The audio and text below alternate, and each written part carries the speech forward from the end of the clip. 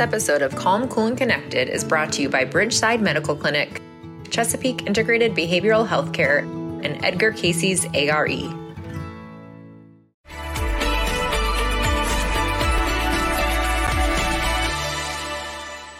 Welcome to Calm, Cool, and Connected. No one is immune from dealing with life struggles and adversity, and that's why it's so important, and we're so grateful to have Shinese Collins, author of Resilient on Purpose, on the show today to share part of her journey and normalize the experience of going through life difficulties. Shinese, welcome. How are you? I'm doing well. Happy Friday to you. Yes, same to you. So welcome. We are so glad that you're here.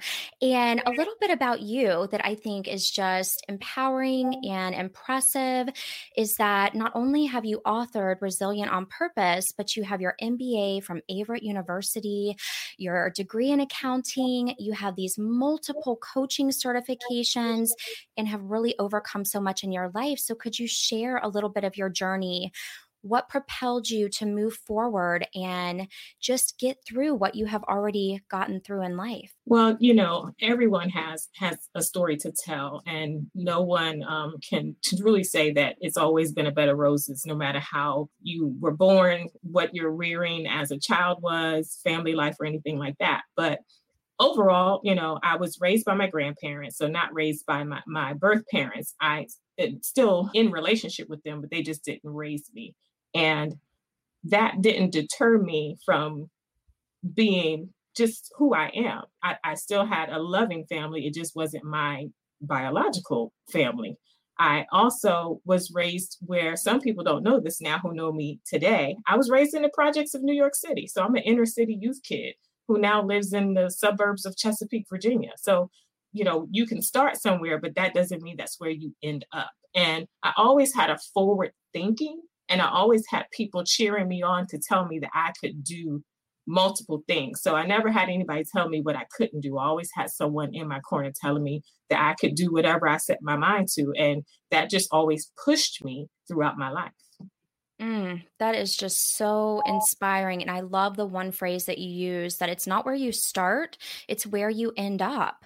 So thank you for sharing a piece of your story too. Do you have some helpful strategies or just thoughts that people can keep in mind in their own journeys through difficulty? Yes, definitely. The big thing for me, it's not for everyone, but I'm a strong believer. I'm a woman of faith. So my faith is very important to me. I'm very active in my church environment. Even in the virtual world, we do a lot in our church to help even in the community and with teaching and just staying connected.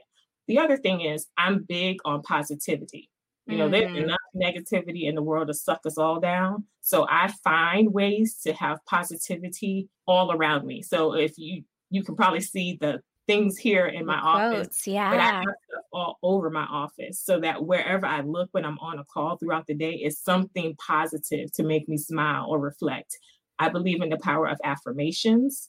So I do have various affirmations that I've either written for myself or I've gotten from books. The other thing is journaling. Journaling is how I wrote the book. Journaling is like therapy to me. So that helped me to release a lot of things that I didn't even know, were still an issue or were an issue for me. And eventually, I would go back when I was having a tough day and say, hey, I read that and now I feel inspired. So maybe someone else will feel inspired. So I didn't necessarily want to air my, dirty laundry or any of my personal business, but I wanted to help somebody to know that no matter how dark it may seem or how tough things may be at any particular time, hold out and have hope because it won't always be that way. Everything that you said was so spot on and so many great tidbits of information. So tell me a little bit more about your process with journaling, because as you already mentioned, it is one of the biggest therapeutic outlets and strategies, because how often in our lives do we get that free space just to write what we want to write, say what we want to say?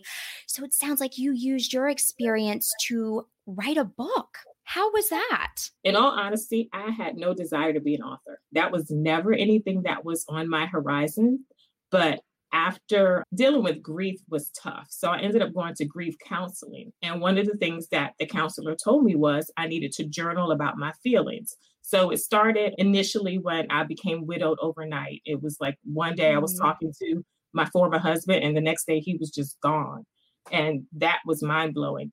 Then fast forward a few years ahead, and I lost 3 members of my immediate family within a 33-day time span.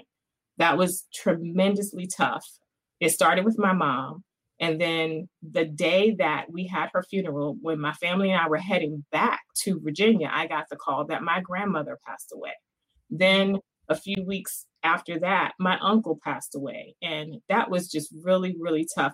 I lost 2 pillars in my family. And my uncle, he was always my go-to guy. You know, he helped out. He filled the void where the biological father was not there. So it was really tough. So I went to the counseling, I started journaling, and then journaling became a part of my life. So I have a journal where I just journal about feelings. This year, I started a money journal. I wanted to be more in control of my finances. So I started writing about how I feel about money and how I want to attract money and use money to help others and things of that nature.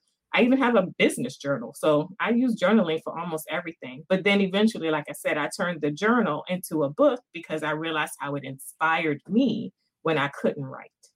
Shinese, that is so beautiful. I'm so sorry for your losses and the heaviness that probably surrounded that time. You know, you bring up an interesting point about grief. I think it is timely, not only in the time that we're living in, but just for so many people. How did you get through your grief process? Because as you've already said, grief is a whole different animal in and of itself.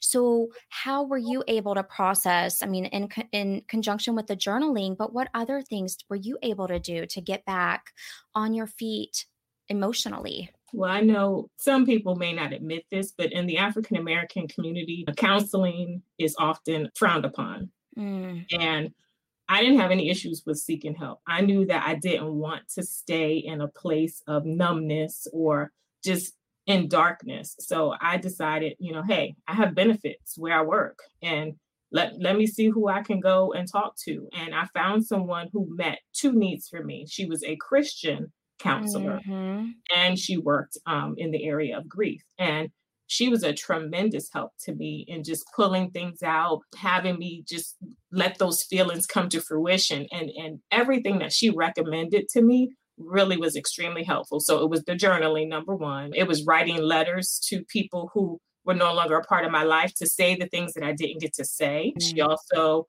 talked about like when my mom passed and I wasn't able to initially process how I was feeling because I was planning her funeral, then my grandmother passed, so then I was dealing with that, and then I had to plan my uncle's funeral. So, you know, all of that, it suppressed feelings. So then when it was, okay, I'm home, I'm settled, then I couldn't feel because I had suppressed it too long. So she suggested some soaking music, and I did some of that, some meditation, and I recall that first Mother's Day, you know, listening to soaking music. And that was like my first breakthrough of feelings. I cried for hours. And the irony of that is on that day, a friend of mine sent a text message and said, "Are you okay? Because I don't think you're okay." It was like she was feeling my emotions and she stopped by and gave me a hug. And it was like the best thing ever. So one thing I can say in the pandemic that I do miss is hugs. I'm a hugger. So not being able to have that connection with people is tough. But those are the things that got me through. And then prayer and music. Definitely. And I just have to say, thank you so much for normalizing the experience of going to therapy, because as you've already mentioned, in the Black community, it's frowned upon. I have heard that many times. And there is still this stigma surrounding reaching out for help when you're having a hard time. So Shinese, thank you so much for being vulnerable and just sharing that piece. I think it can really inspire and encourage anyone who's dealing with a hard time to get involved. So just kind of easing a little bit back into a couple final questions. I'm curious, what does your self-care routine look like? I love my self-care. And as I tell people all the time, I do some Facebook Lives and I say self-care is non-negotiable. Ladies, you have got to have self-care, especially those of us who are mothers, career oriented, and your wives or however it is your family makeup. You have to take time for yourself.